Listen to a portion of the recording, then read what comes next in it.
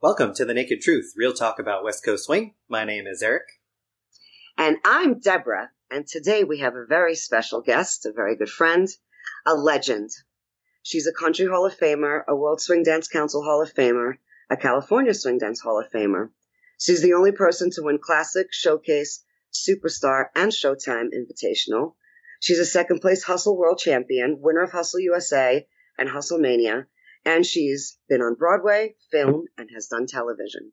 Please welcome the lovely Laureen Baldovi. Hi, you guys. Hi. It's so exciting to have you here. So I'm going to ask you the first question, and the first question is the first question we ask everyone, which is, what's your West Coast swing origin, and how did you get into West Coast? Oh, my goodness. This started way back in the day of the country bar called the Saddle Rack in San Jose back in, 1989. My older sister. Yeah, actually, it's not in San Jose. It's in Fremont now. No, but it's still there. But it's still yeah. Not quite the same feel, not the same vibe, but it's still there. Right. My older sister, Cheryl, was the one who was doing West Coast and country two-step. And a friend of hers was trying to teach me West Coast swing, like in the back of the bar. And the next day, he took me to a workshop, some local instructor's workshop, and it was an intermediate class. Every time he was trying to teach me West Coast swing, he's like, do a triple step or anchor. And I'm like, what the heck? What are you talking about? You're speaking Greek to me. I have no idea what you're saying. So he sticks me in this class, and then they rotate the leaders. And I thought, oh my God, this is just hell.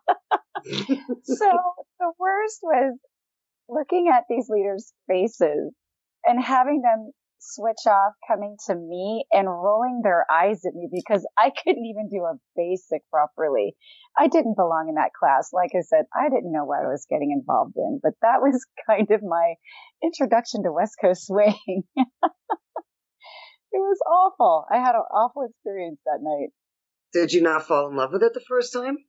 Not the first time, not when I had that kind of reaction with the leaders coming at me, and I didn't know how to do a triple step. I didn't know how to do an anchor.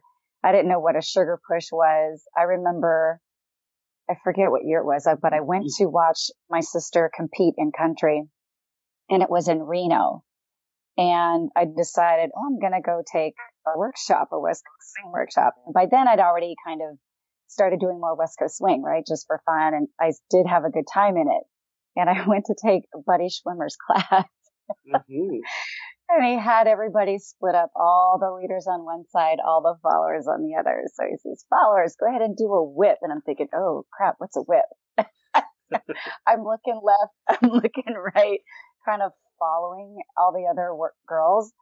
And they did their whole walk, walk, triple, walk, walk, triple. And I was the only dummy out there in the middle of the class because I didn't do my second walk, walk, triple back to the rest of the line. Of course, Buddy made fun of me, but it was just hilarious. It was just the beginnings of my West Coast swing fun.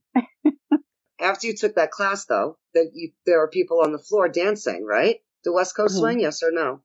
Yes. So did you like it after you saw it, even though you didn't know what you were doing? I did. Absolutely. Okay. All right, good. Like that class seemed like it turned you off, and yet what was it that made you keep going back? I kept going back because my sister and her friends were there, and I started to meet and make friends with my sister's friends, and dancing to a live band pretty much every night and every weekend at the Saddle Rack. On the weekends, they would take turns on the hour.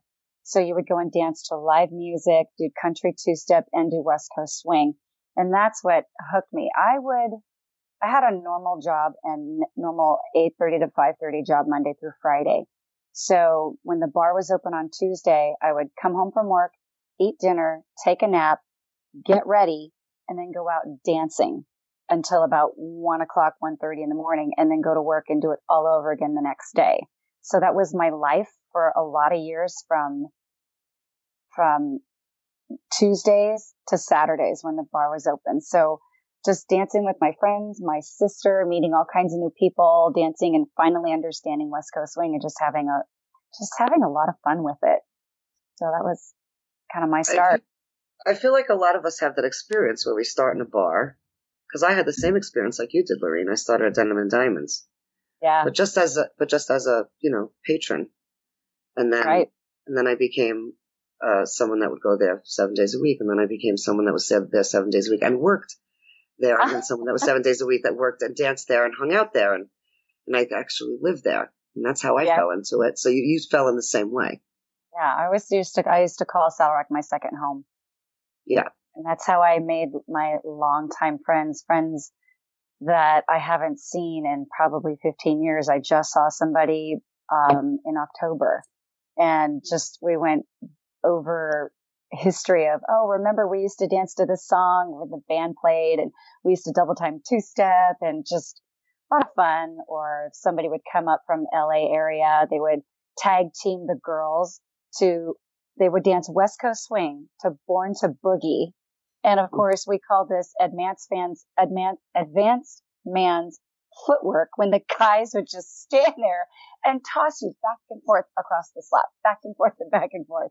And then they would tag each other out, and the girl would still be in, going back and forth and back and forth. It was so funny, fun, exhausting, but it was great times. Mm-hmm. Who or what influenced you most as a West Coast swing dancer, especially in those early days? Well, in the early days, I didn't really know about competition until 1992, after I got into competition and realized, wow, there's swing competition. Then I started looking at the top-notch dancers, and one of them was Maria Nunez, because of her incredible footwork and her ability of syncopation, and like layering that on top of what she was hearing in the music and made it match to the music, which was amazing. And the other person was Charlotte Bott, her incredible leg action and just sexy as can be, sexy legs. And there was another person who also crossed over from country into swing, who was Dawn Garish. At the time, she was Dawn Blorstad. She and Barry Duran competed at the U.S. Open, and her, even in country, I loved her performance aspect. And I thought, that's just unbelievable. There's this person out there just getting into the performance. I thought, I can learn from this person and this person and this person. If I could just wrap that all up into one person, I want to be that person. Yeah. Did you seek them out to study with them? No, because I was like, oh my God, it's Marianne. I didn't want to talk to her. I was so nervous around her. Yeah. And, the weird thing is I still kind of get nervous around Charlotte.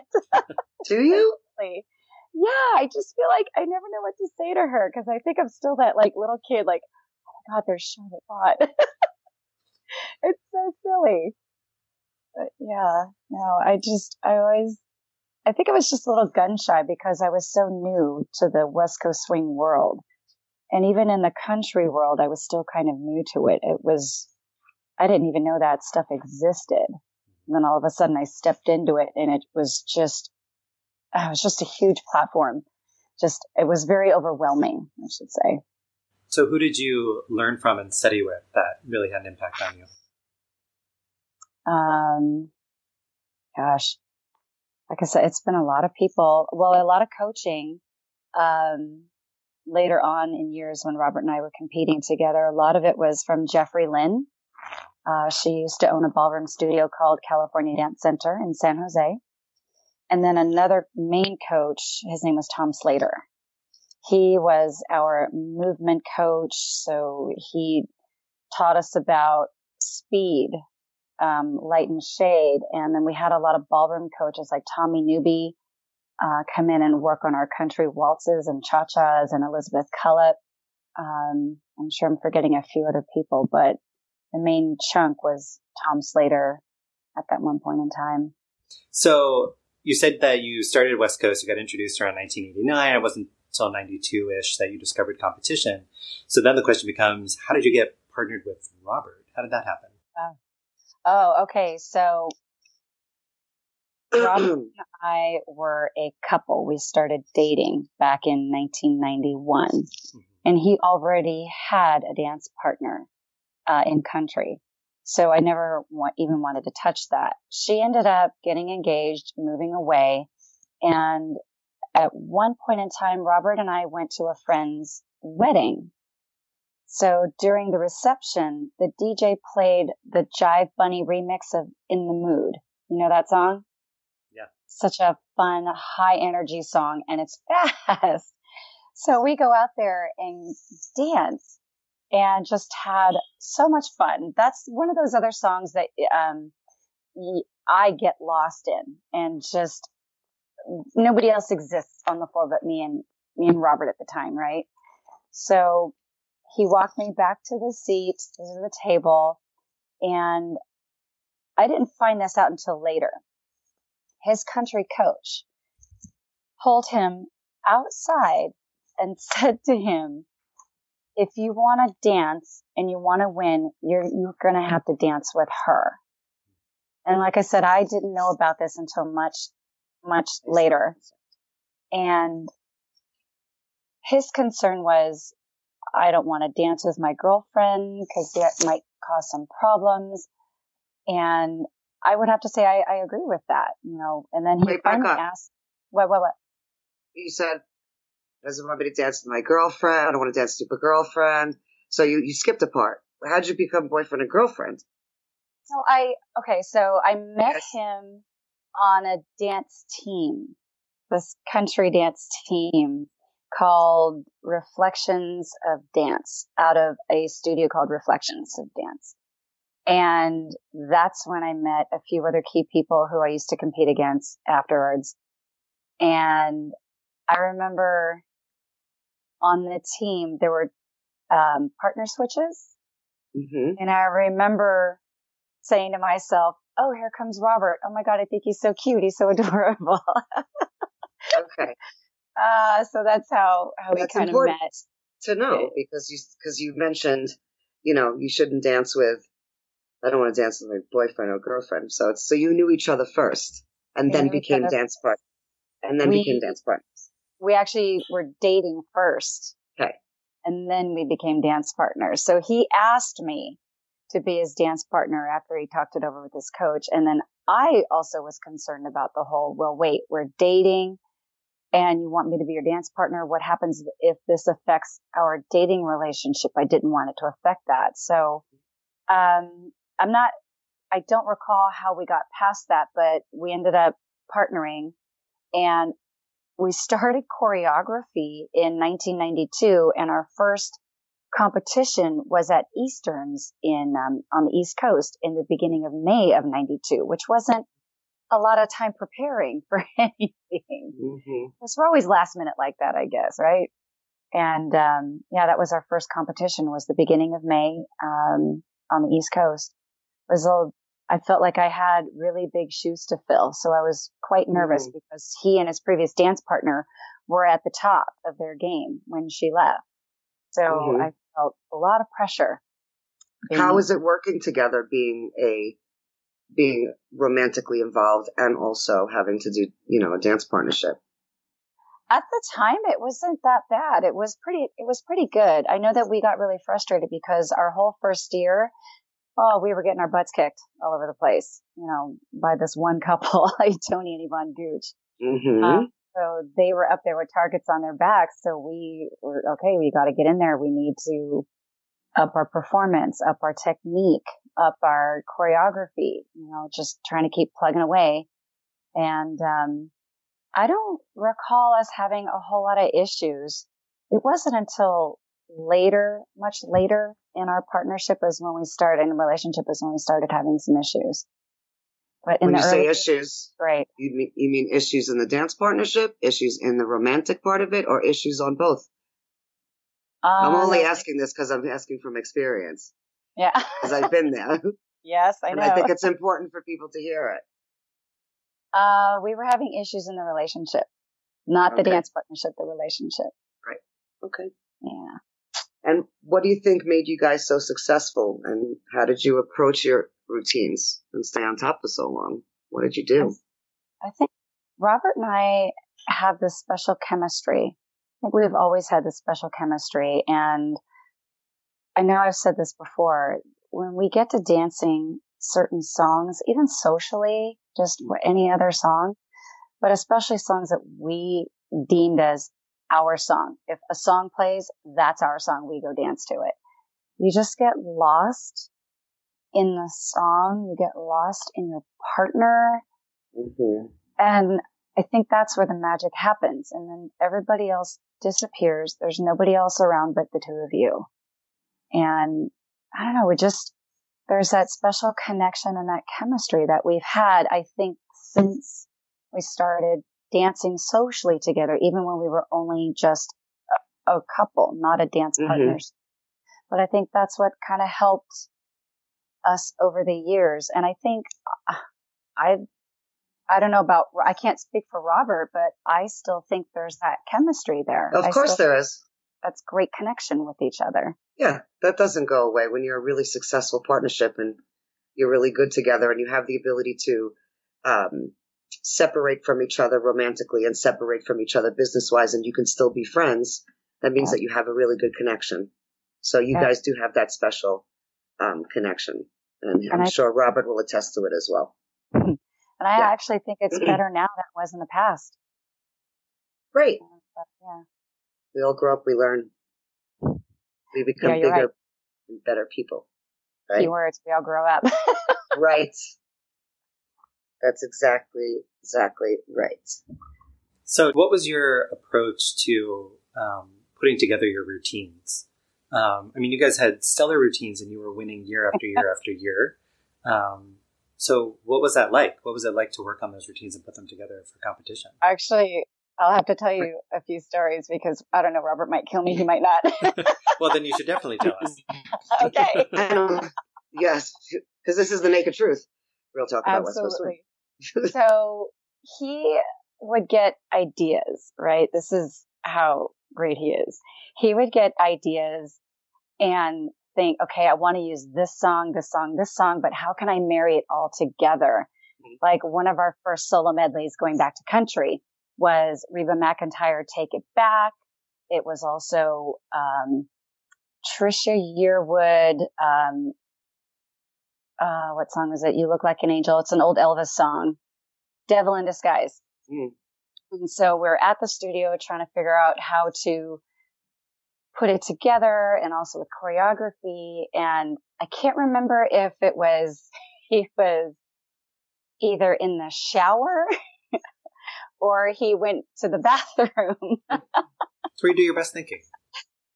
That's where he did his best thinking, I'm telling you. So he would come out and go, I got it. We're going to do this, and this. He's going to kill me. But it would come out so great because it was Devil in Disguise. We're going to do this polka and it's all about loving you. Then all of a sudden you're this devil, get away from me, into Take It Back, Reba McEntire's Take It Back. So he had this theme threaded throughout the entire routine. You know, so the country aspect of it was a little bit different because you could put together what you wanted for the solo medley. But with swing, with one routine, there really wasn't a theme. You just kind of picked a song that spoke to you, that spoke to the two of you, and you went at it. But yeah, everything was, I got it after he came out of the bathroom, out of the shower. Would you have any input in the choreography of the routines? Yeah, I would. I would have some ideas of, okay, I have this idea in my head, but I'm not quite sure how to put it, but I know that I want it at this particular piece of the music. And I know that he always had stuff going on in his brain of what he wanted in other pieces of the music. So he would know how to bring your idea out for you. Absolutely. So he would try to piece the two together, or like, oh, you know what? I didn't like the way this was. So he's like, he would try to come up with better and different ideas to marry the two pieces together, or maybe came up with a better idea. We always tried to think about not to use the very first thing that came to your head, right? You always try to think of, okay, so that's the first thing that came to mind. So what else can we build off of that to make it bigger and better and give it more of a punch, more of a wow factor to that? Okay. You've just recently have come back on the circuit, right? Yes. And Robert's been on the circuit for quite some time, right? Teaching and emceeing. So what is it about? Why was your choice to leave the swing community for a while? And tell us about a little bit like what your, choice in career was at the moment, and then what made you come back. And by the way, it's nice to have you back. Oh, thanks. For a while after we did the Broadway show Swing, I had some injuries in my neck. I had a herniated disc and 2 bulging discs in my neck all in a row, like 3 little ducklings all in a row. So I couldn't dance. I couldn't move. I had a really difficult time sleeping because of the pain and the numbness running down my arm into my index finger. So because of that, I couldn't dance, couldn't work. And I ended up going to a different place of work, and that's how I got into retail. And I started doing retail, and because I needed to support myself, so I started doing full time, became assistant manager of retail stores and stuff. So wasn't the ideal thing that I wanted to do, but it was something that I needed to do. That's why you have all those nice clothes. Kind of, sort of. Yes. Yeah. You have a beautiful fashion full of, plethora of stuff every weekend. You always dress beautifully. I try, but it's, that in itself is work. A lot of people think, oh, it doesn't take anything to do retail. It's a no-brainer, but the fact that you're still in a customer service industry and having to deal with many, many different personalities, it's kind of like the dance world, right? The dance world is great practice. Yeah, I would have to agree with that. Yeah, I'm curious, what was it like to step away having been at the top of the game? I mean, I know you had to because of injuries, but what was that like for you emotionally? Yeah, it was really hard. It was heartbreaking almost. Because you're at the top of your game, you've been dancing on Broadway, and one of your dreams come true, and then you have to step away from it. So it was very heartbreaking. Just you kind of get down a little bit on yourself, kind of go into a downward spiral of a little bit of depression. But you have to get yourself fixed. What did you do to fix yourself? Physically, physical training. To get back into the show, I had to do months of physical training. I was out of the show for 3 months. And not to mention, the choices put to me were cortisone shots, surgery, and immediately surgery. No, thank you. Cortisone shots. No, thank you. So he said, all right, then this will take care of it. It'll heal. You just have to go in for physical therapy, but you can't do anything, any kind of exercise until this heals first and then go into physical therapy. So I couldn't even, I said, so I can get like a floaty, get in the pool and kick across the pool just to keep in shape with my legs. And he threatened me. He says, do you want me to cut you open? I said, no, thank you. So I literally could not do anything for 3 months. And that was hard, living in New York City, didn't have my family. The only friends I had were the people in the show, and they don't want you hanging around the theater. So you basically got isolated, and that's not fun either. That was tough to take. But, would you say that, you seeked out other type of help to help you get out of, because that's also an emotional thing that we're talking about. Physically, you did the right thing, right? You went to physical therapy and all that, right. But what were you doing for yourself emotionally to help you?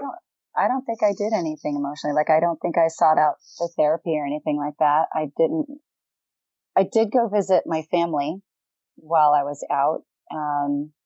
But I didn't do anything else.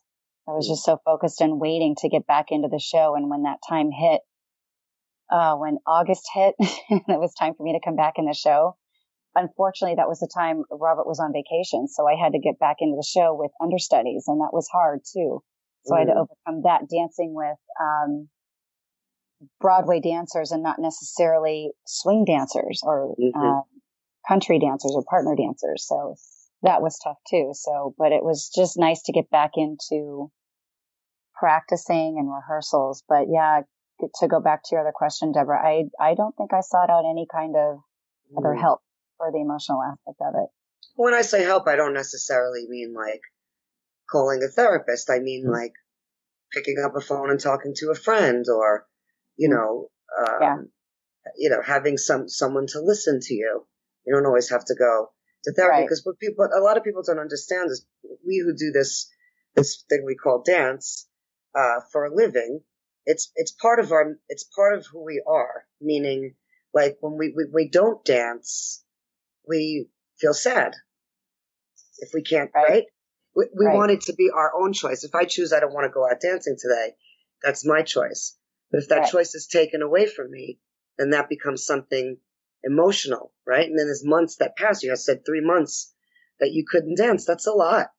It is. And then being isolated from the show and not really hanging out with your friends because they're in the show doing it twice a day and you're not. Yep. So you didn't seek anyone out, but yet you came through it. I did. I mean, I did come through it, and it was the light at the end of the tunnel, knowing that I was getting better. Right. And that I was able to, the doctor cleared me to get back into the show and back into rehearsals. So that in itself, to get into the show and rehearsals, is sort of therapy, I guess you call it. But yeah, it's just, to get back in there with 8 shows a week. So I missed a good chunk of the show. I missed about 3 to 4 months of the show, unfortunately. So I missed a lot of, like the Tony Awards. I didn't get to dance in the Tony Awards, which was really hard to be there at the party afterwards, and everybody got to get that experience. And the other thing is they do put the show, they film it, and then they put it in the archives at Lincoln Center. I didn't get to do that either. So I'm not the person that's in the show. The understudy is, and oddly enough, the understudy is Asian. So people could see it and go, oh, that's Laureen. No, that's not me. Yeah. So yeah, I had to go through a lot of that stuff of missing out on of those iconic time frames. Yeah, moments. After the show was over, you didn't hop back in. Like you didn't. We sort of said this before, but you didn't pursue the same like career path as Robert did, right? You weren't doing the routines anymore. So, what was preventing you from doing that, or why didn't you jump in and pursue a career? After the show, I did come back with Ronnie DeBenedetta as a partner back in 2001. Yeah, 2001. And we had been dancing for a while since then. And when the show ended in 2001, it ended in January 2001. So we partnered up for that year, for that November of the US Open. So I didn't drop a lot of time in between that, but there was a time where I moved from New York to San Diego. And then for a while there, I stopped. I backed out of dancing. Just for a little bit. I don't think I was gone for very long. Because then Ronnie and I would go back and forth. Okay, we're dancing the Open this year. So we came back, I think I want to say like 2010-ish. I don't remember the timeline. Yeah, we'd always done. Ronnie was my showcase partner. Yeah, so for a while I did disappear for a little bit and then came back in, and then it wasn't steady until, we didn't dance anymore. I think it was 2013 was, I think, the last time Ronnie and I danced together. And it just, what did that feel like? Well, it was odd because the following year, I missed out on dancing in Showcase, and I really missed being on the floor. And you just, when you're not on the floor, you feel like you're missing out on so much. Like it's called open season, right? September, October is open season. Those hard practices, those hours of practicing, it's the eating right, staying in good shape. But it's hard when you're sitting out and watching your peers go out in the division that used to dance. And it's tough. It's mentally tough and it's emotionally difficult to watch your friends go out there, but you want to support them. So that's why you're there. You go out, you support them as much as you can, and you cheer for them, and you cheer that they all do so well, and that you cheer that you pray that nobody makes mistakes, right? Right. You just want them all to do good. But yeah, it is tough. It's tough to get out there and not dance. But then I started getting asked to judge later on in the years. So I had a different role with the Open now. Would you say that, recognizing that you had a health issue that forced you to be out of it, and now that that health issue has gotten under control, are you happy to be back? Absolutely. Good. We've missed you. Well, there comes a point in time when you realize, wow, I can't just rest on my laurels. I can't just keep doing what I used to do and expect to make finals. There was quite a number of years where I could not make finals in the champions division. Mm-hmm. I didn't have the luxury of working up from novice into champions. I just kind of got thrown into champions and I've stayed there ever since. So when you get to a point when you're on top and then you've got younger, stronger followers with more drive and probably more dedication, and they start to beat you out of your spot, and it became a hard dose of reality. And I'll be honest with you, it sucked. I did not like that. So you either do something about it or you stop dancing. I did, however, at one point in time said, all right, fine then. I won't compete anymore. I will start to judge. And that's how I started judging all over the circuit. And then after years of judging, I got that drive back, and I said, I want to compete again. So I competed, and of course it took a while. It wasn't just jump back onto the floor, compete. Yay, I made finals. I wish it were that easy. Right. It's not. I still had to go back and work. I had to work on my craft, taking intensives and training. And that's not easy. You basically have to put your ego in a box and check it at the door. One thing that I did, I want to say a year or 2 years ago, there's an event called Sweet Side of Swing up in Vancouver. Right. And I always saw these women bringing in wonderful people as their mentor. They're the mentors and they're mentees. Right. And I always thought, well, that sucks. Why can't I be a mentee? I would love to be a mentee.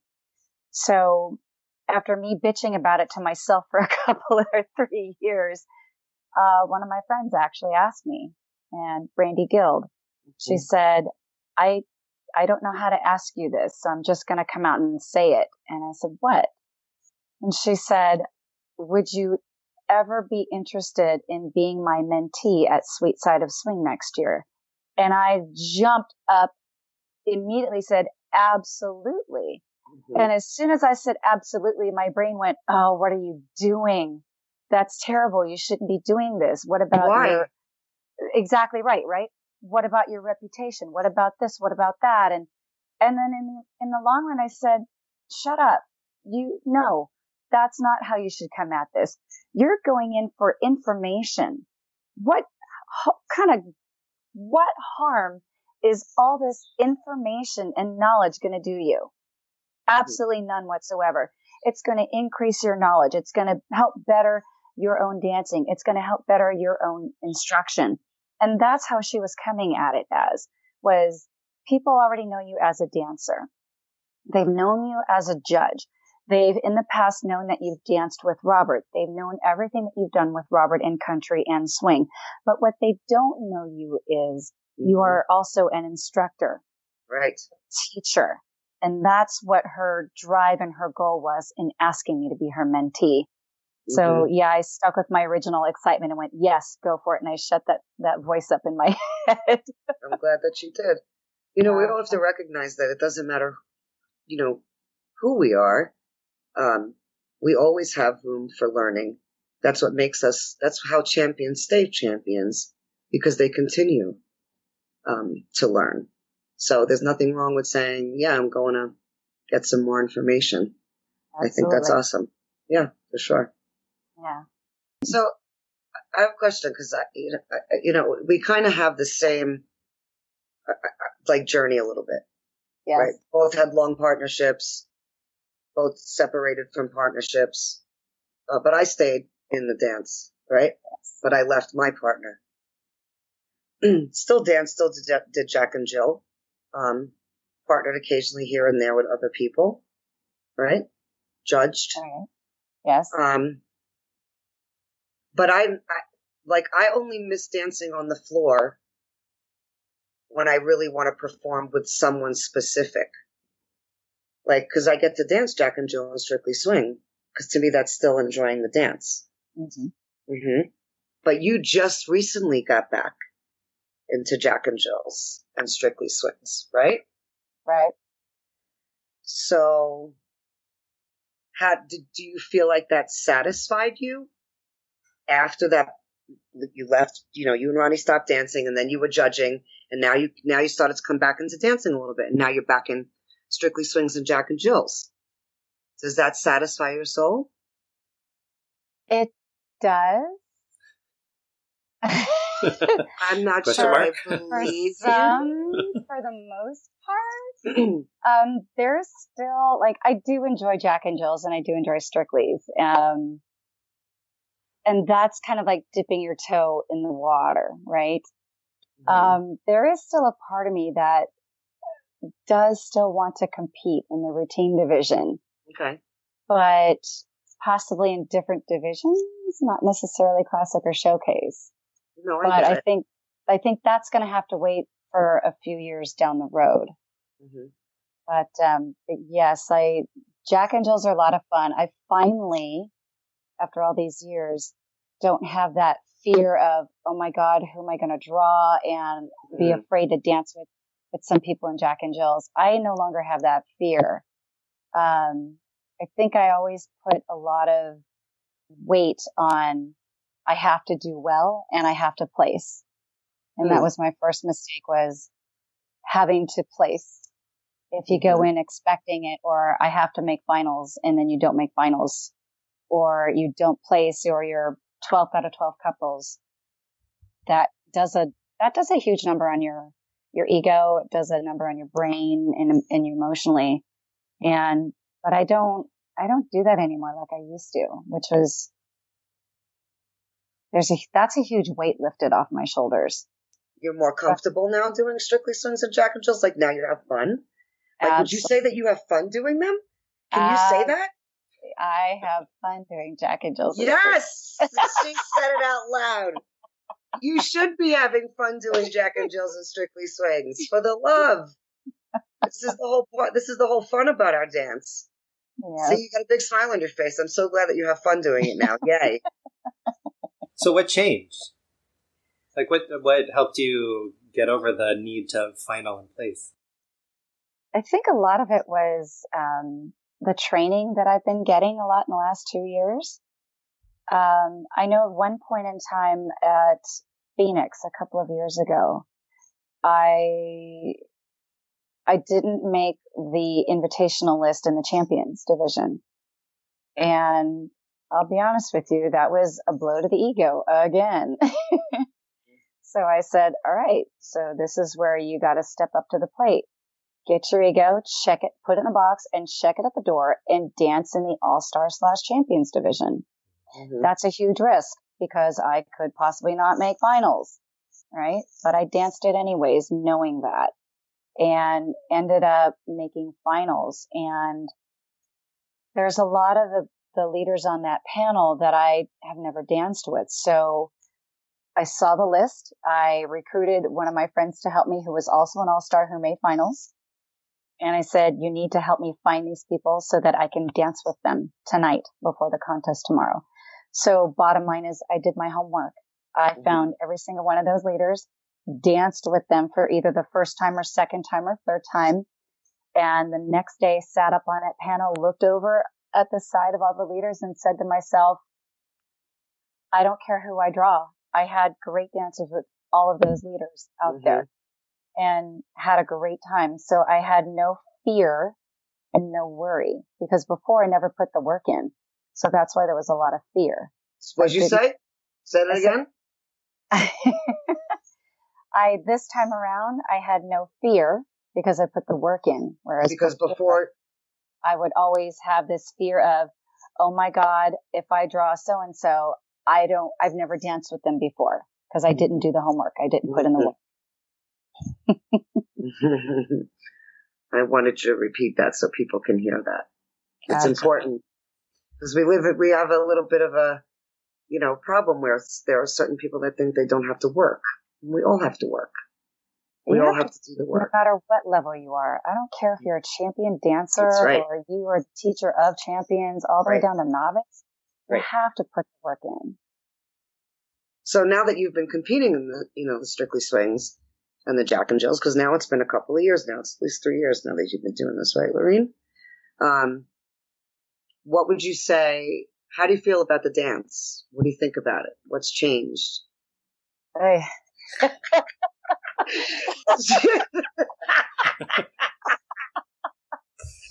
was almost Jewish. You were like, all right. Okay. Oh man, it's gotten so physical, and I mean, if you look at the other girls in there who are in their like up and coming in their 20s, and even some of the girls who are in their 30s, and you look at their balletic background, their jazz background, even you with your jazz background. And I think, I don't have that background. I can't do those things.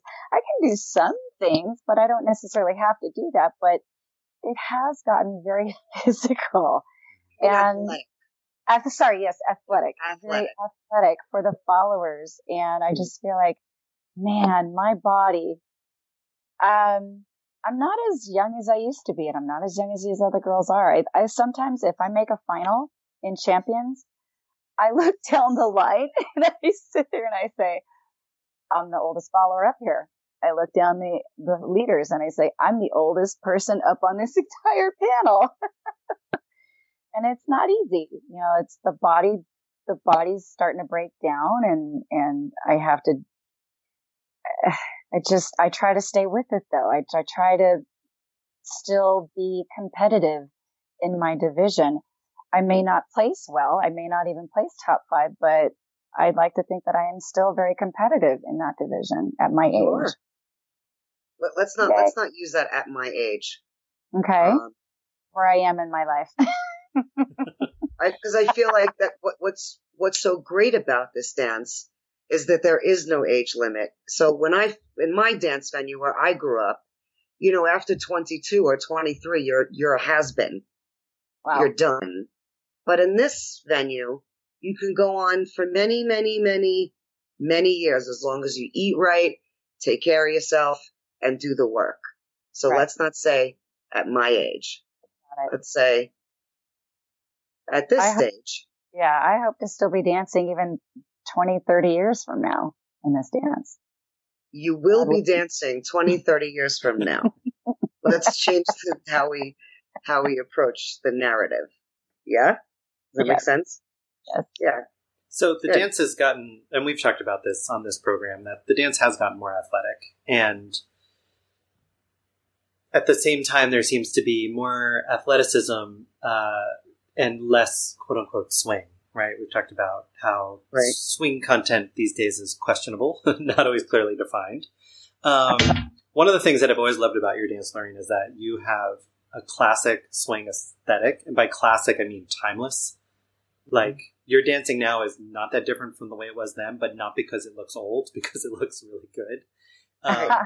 But I think, again, I appreciate about your dance is that you're not, I don't see you trying to do the athleticism that these other followers or leaders are doing.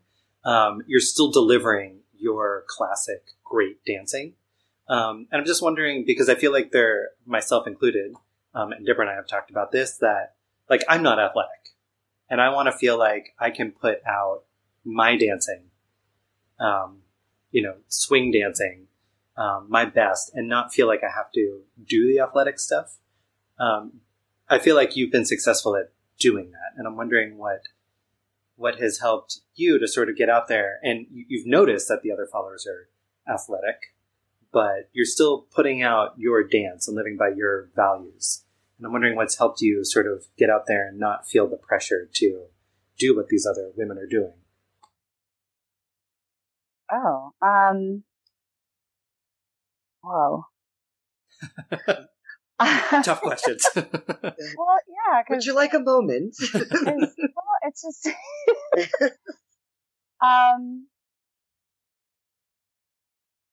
I don't even know how to answer that. I mean, I love that you think my look is classic and timeless. And I don't know, maybe hopefully swing will come back around to where most people will be doing what I am doing right now. Deborah's praying. I'm praying.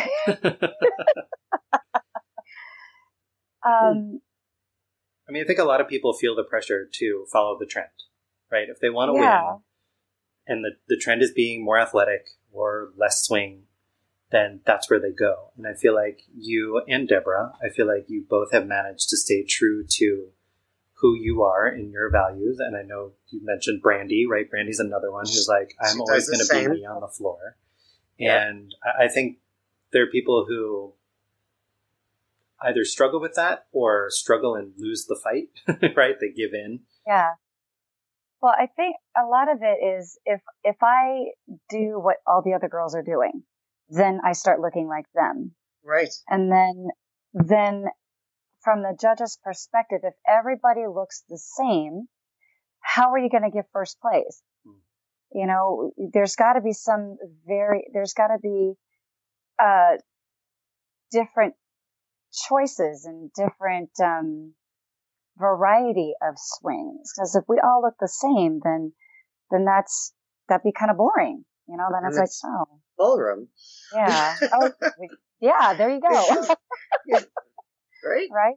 It's ballroom. Yeah. Looking like a cookie cutter dancer. Right. So, you know, I guess I'd like to keep my style, my isms, whatever it is that I do, my speed. I'd like to keep that. You have kept that. Yes. Yes. But that's not without trying. You're still fast as lightning. Still fast as lightning in your spins. And dizzier as ever. Well, since we're talking about fast as lightning and dizzy as ever, what was it like to perform Fever again at the Open? Oh my God. Oh my gosh. I know what it's like for me to watch it because I was there when you did it the first time. And was it 97 or 96? Yes. 97. I was there for that. And then I was there for this. And it was magical both times. Wow.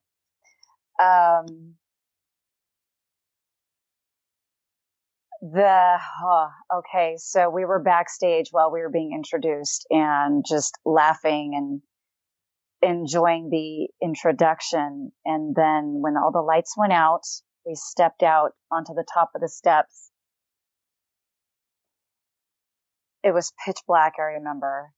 And when the lights came up, I saw people on their feet and I literally, my arm was already interlocked with Robert's and I literally like grabbed him tighter. And it was shock. It was an overwhelming feel of love. And then, are you getting emotional? Yes. And then, I started to get tears in my eyes. Mm-hmm. And then I looked at Robert and he was just grinning from ear to ear. And I thought, okay, you got to get your stuff together. You got to still perform. You can't cry right now. So you got to perform. And yes, there were nerves, definite nerves, but I felt like I was this kid in a candy shop and I couldn't get the grin from ear to ear off my face. I didn't want to. It felt absolutely amazing. And I wish I could do a better job of describing it, but it was very overwhelming, and just the feeling in my heart. I can't explain how that felt, truly. Would you say that it's similar, equal, or better than the first time? Than the first time, really? Yeah, it was better.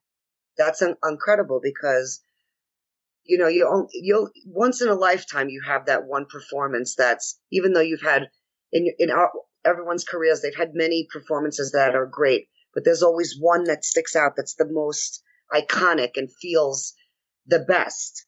And I would say that Fever was that for you guys, even though, you had many fabulous moments in your career, but I think Fever was just that pinnacle moment. So you're saying that Fever at the Open this year was even more. It might not have been as clean as it was in 97. I don't care about what it looked like. I care about what you felt like.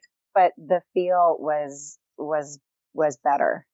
Wow. It really was. Even though I had that, I explained it at the Open, I was the only oddball who ever had an out-of-body experience during a routine. Oh, man. But yeah, this was just because of the history and how, and the months leading up to this on Thanksgiving weekend, when people started finding out about us doing Fever, people coming up to us at events saying, I'm so excited. I can't wait to see it. Even to 2 weeks prior, we were at DCSX, and I had a rough go at it Saturday morning during rehearsals. I was crying, like just an emotional basket case, and crying. And every time somebody that day came up to me and said, I'm so excited, I can't wait to see Fever at the US Open, I would start to cry. I was a mess that weekend. But better that I got it out then than wait till the Open.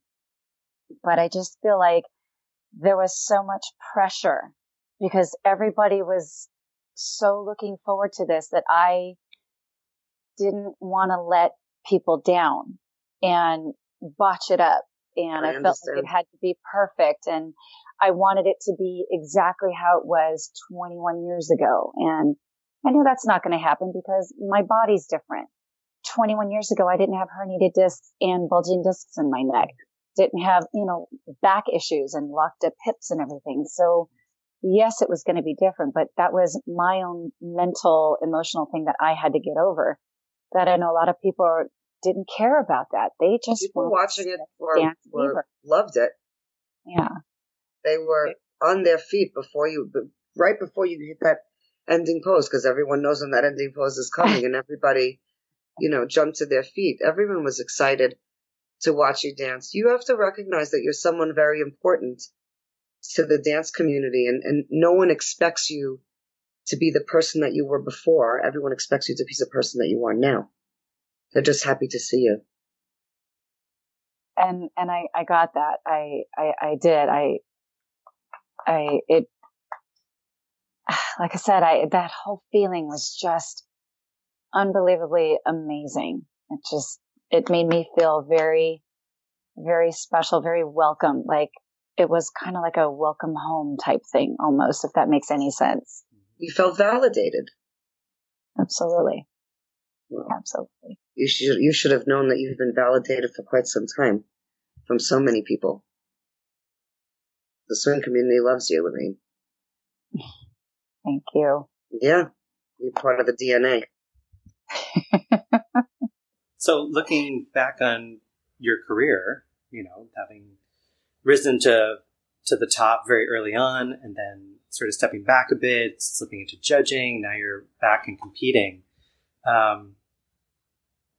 What are your thoughts? What have you learned? And, if you could impart advice to other people having been through your journey and said, here's what I've learned that I want to pass on to you, what would it be? Never give up. You keep at it. If this is something that you absolutely love, keep doing it, no matter what. I know that there's a lot of us who compete, have injuries. We compete with injuries. Take care of yourself. You work through those injuries, go get help, but yet still keep doing what you're doing, because this is something that's been ingrained in me since 1989 when I first learned. And I've walked away from it a couple of times and have always come back. That's where I have my deep-rooted friendships with longtime friends. And like, Family. It's family. It's like I said, it's like a welcome home, welcome back, welcome home.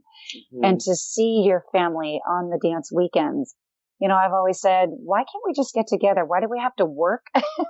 I know. We should just go out and just do this and just hang out and just have fun. You know, if there weren't for these dance events, we wouldn't have our family. We wouldn't get to see our family. We wouldn't be able to do this stuff, the swing that we love so much. And hopefully pass it on down. I know I don't have kids, but hopefully pass it down to the next generation. You know, I love that people who have been in it since before me or who are my current peers have their children. Right. And their children are starting to get involved or have been involved. I hope it does get passed down from generation to generation. It's a great community.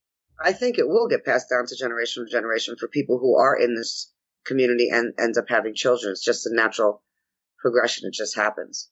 Yeah. And it's not that, some kids don't end up doing it, not because they weren't exposed to it by their parents, but they just weren't interested in it. That's all. But right. I feel like all parents that are involved in West Coast Swing first try to bring their kids into it. Right. And if they like it, great. And if they don't, okay, that's fine too. But none of them, yeah. But this one, he just joined me. He won't know how to do West Coast Swing. Aw, give mommy kisses. Everyone's got dogs, Eric. What are we going to do? I just feel like we should get a dog now every time. You can. We do an interview. We should just have a dog present. You can do that. Yeah, no, thank you. I'm good. I'm a cat. Oh my God, he's being so loving. Hi, Blue. So, Laureen, now you've come back to us. Thank God. You've come back to the family because you left us, flat lever. And obviously the dance, has changed a little bit, right?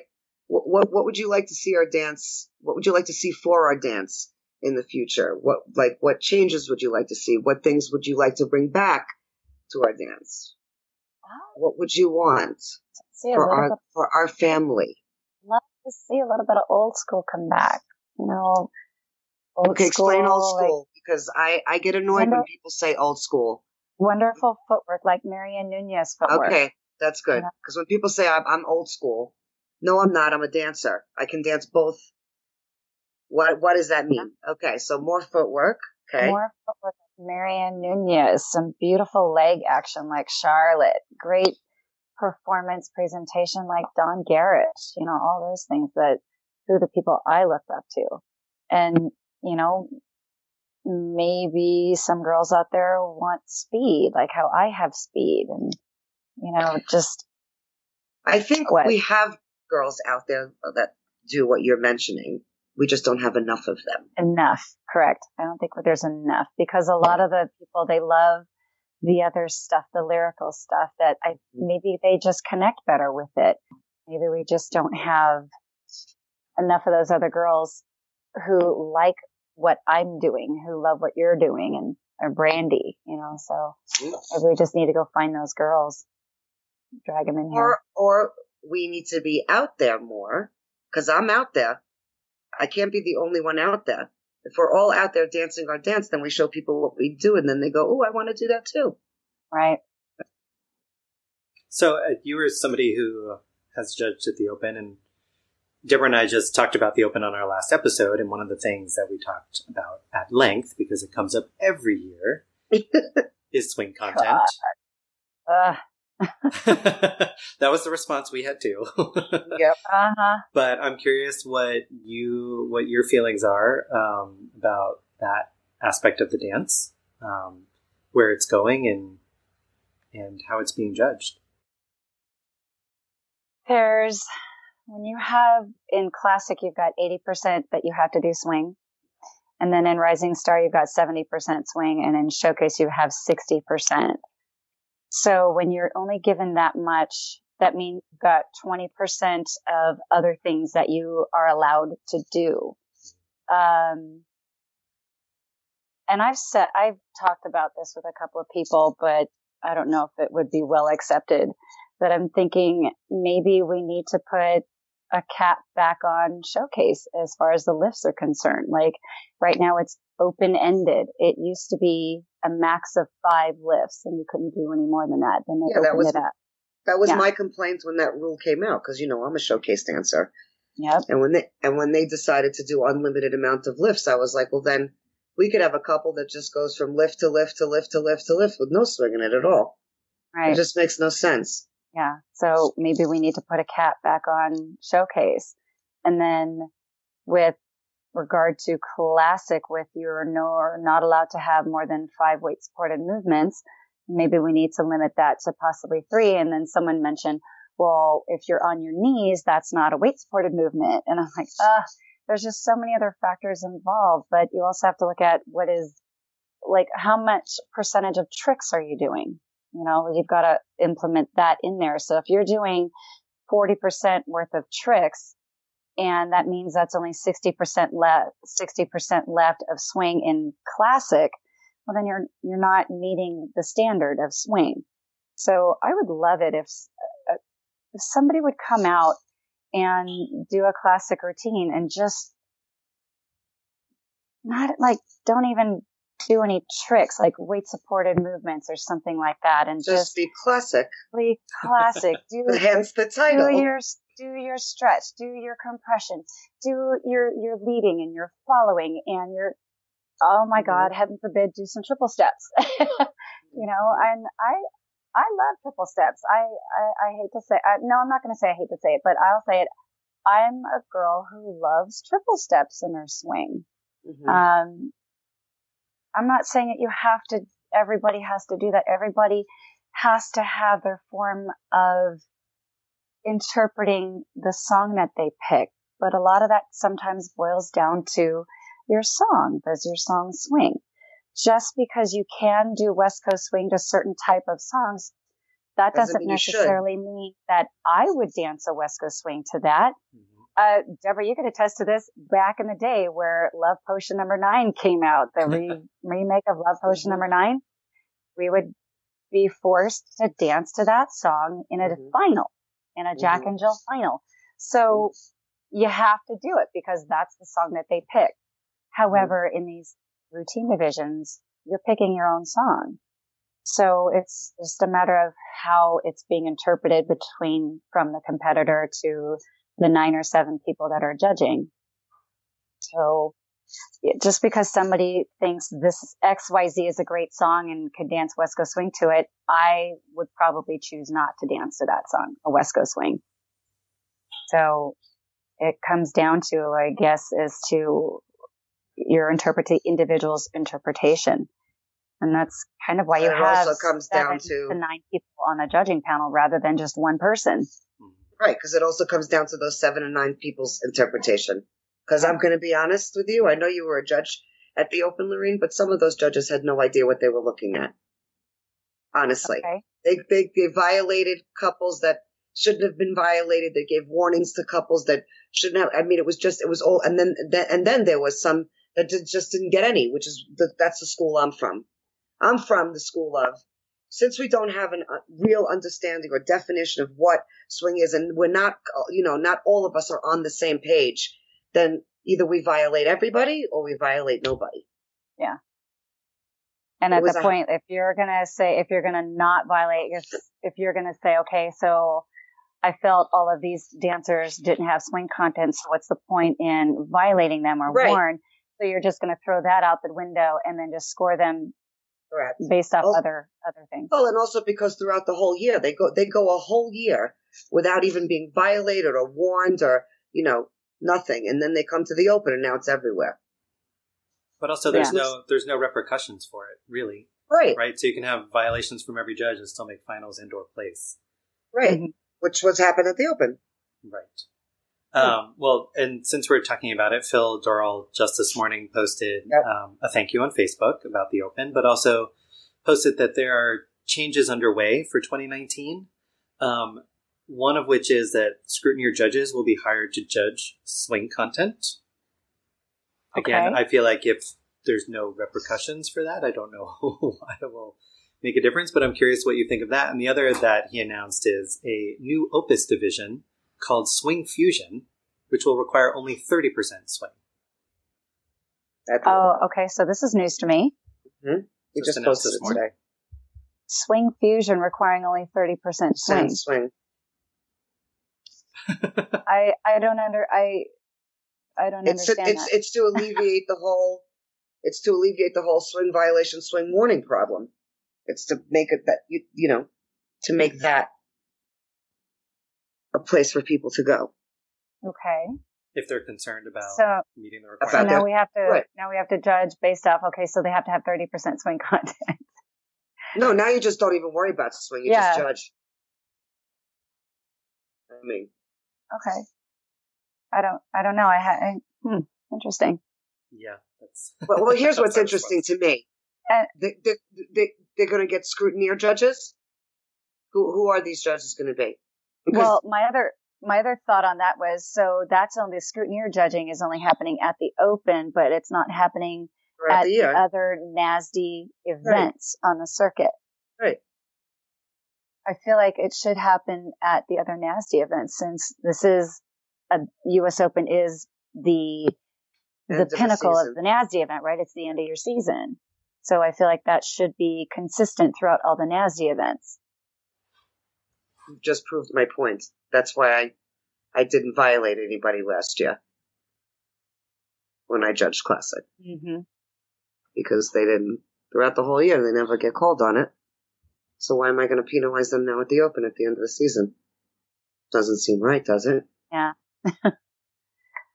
Yeah. And it's honestly, it's my prerogative as a judge to decide whether I want to violate someone or warn someone. It's my prerogative. You shouldn't have to be told by a judge saying you need to violate or warn. And no, it's my opinion. Wouldn't you agree, Eric? Yes. Brandy had the thought, though, when we talked with her about judging, that she thinks that there should be, I hope I'm saying this correctly, but my understanding was she was saying that judges should not be responsible for watching swing content.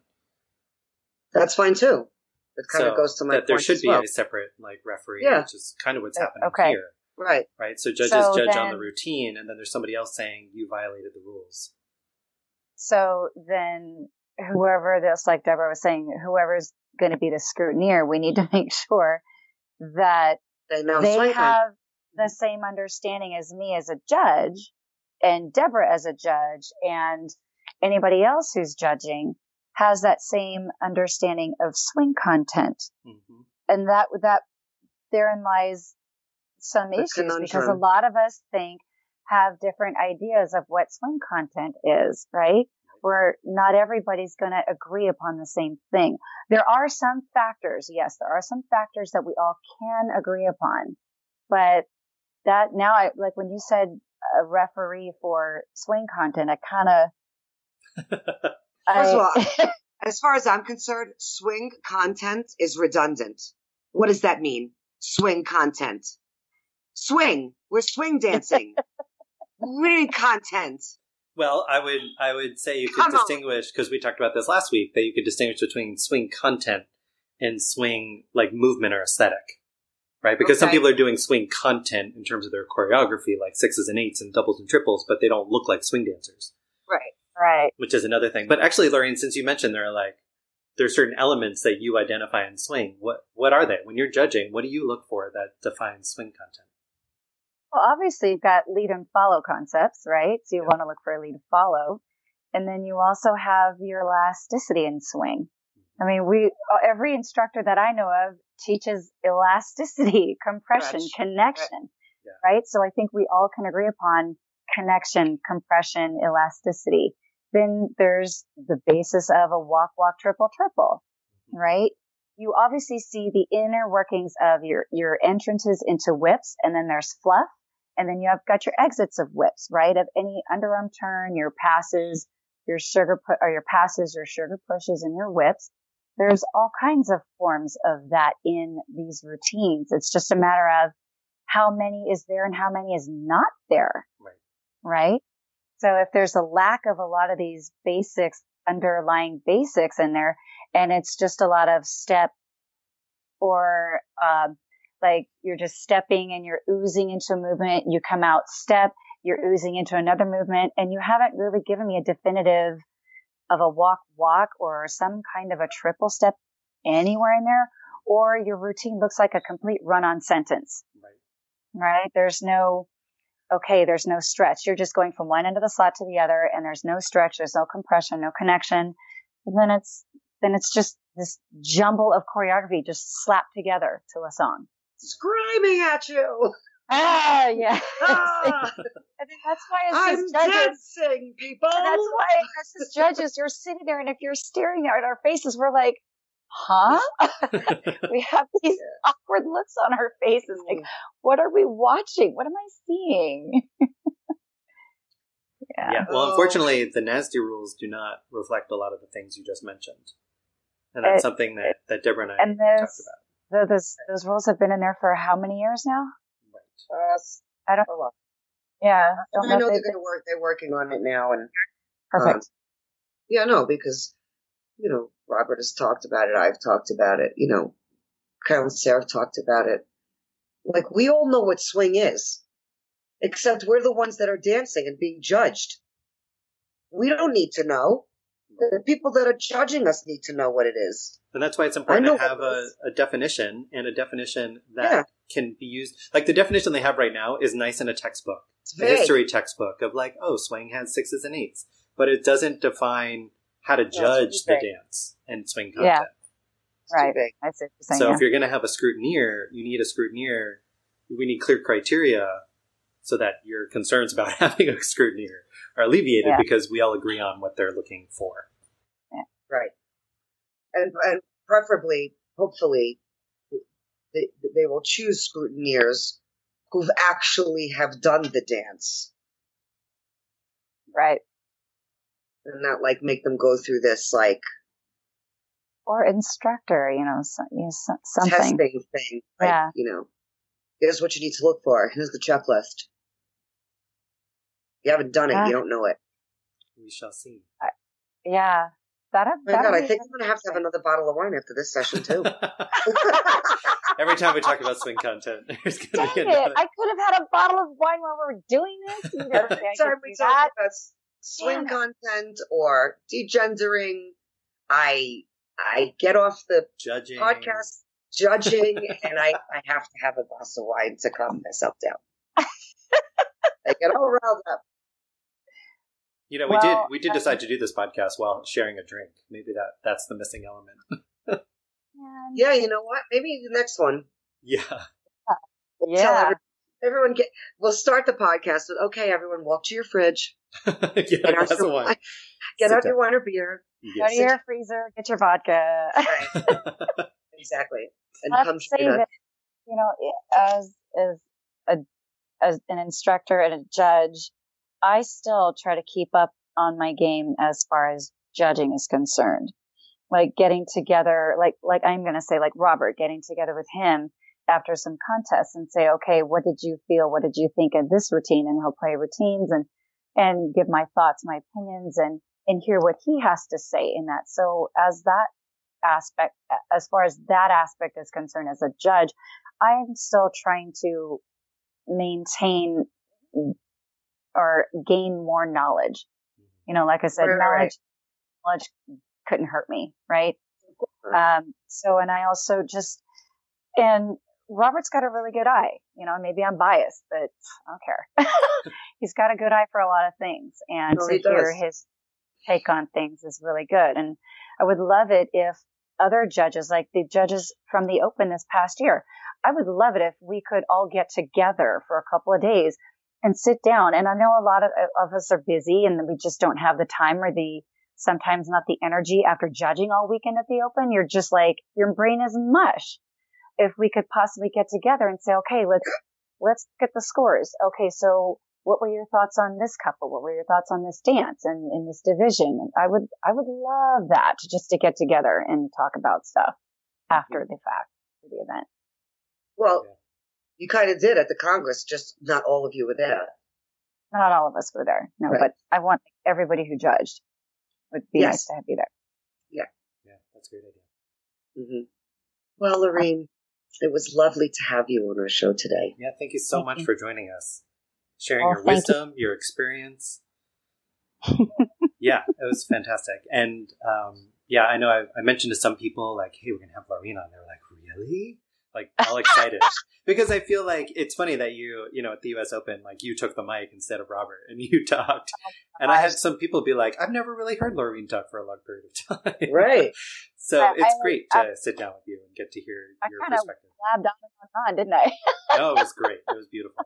It was No, you did a great job. It was great having you. And I'm sure in the future we'll have you again for what other reasons we want to talk, because we can't just, you know, we all spend a lot of time in the swing community. There's lots to be discussed and said and changed and fixed. And So when next time, promise me that we do get to drink some wine while we're doing it. okay. Sounds good. Sounds like a plan. I love it. It'll be even more honest truth. Right. More stories about Robert in the bathroom. That'll be Right. great. Oh my God. Oh boy. I can't wait for Robert to listen to this now. Right. By the way, where can people get in touch with you? Just Facebook? Should they find you there?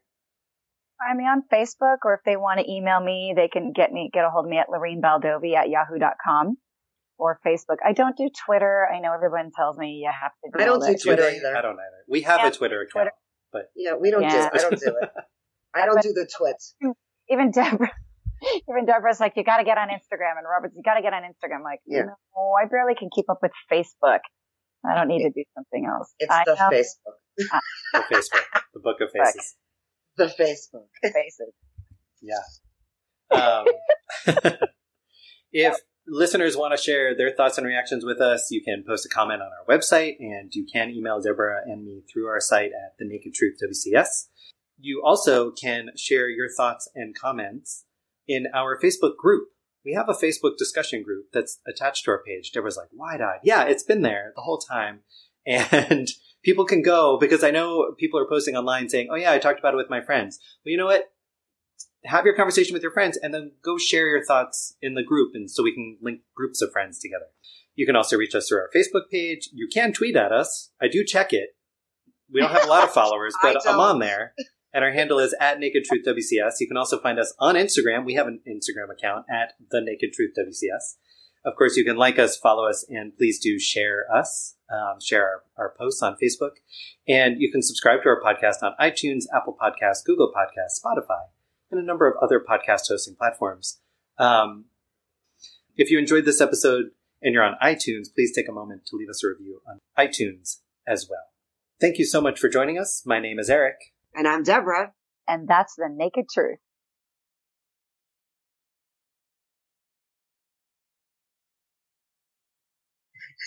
Yeah, I don't know how many people would come to a Hanukkah event. What would we call it? Dreidel Swing Dance Championships. Dreidel, yeah. Dreidel. Swadel. Neskadol Haya Swing.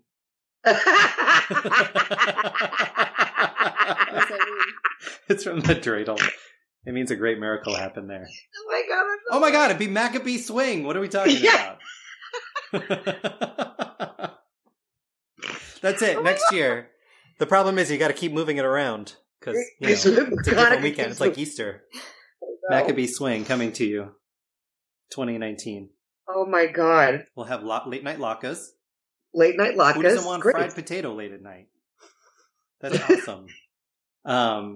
But yeah, I was thinking we could do, instead of All American, instead of doing like the Swing 16, it would be like the 8 because of the 8 right candles. And then you just whittle it down. The menorah 8. And then the person running it would be the shamash. It'd be perfect. This is all coming together. Oh my god, this is instead of milk and fantastic cookies, skit. it'll be Manischewitz and latkes. It'll be great. That should be the Christmas story next year. That's right. We'll tell the rededication of Swing instead of the rededication of the temple. Oh, it's all Right. coming together. Every year we'll rededicate Swing. Oh my God.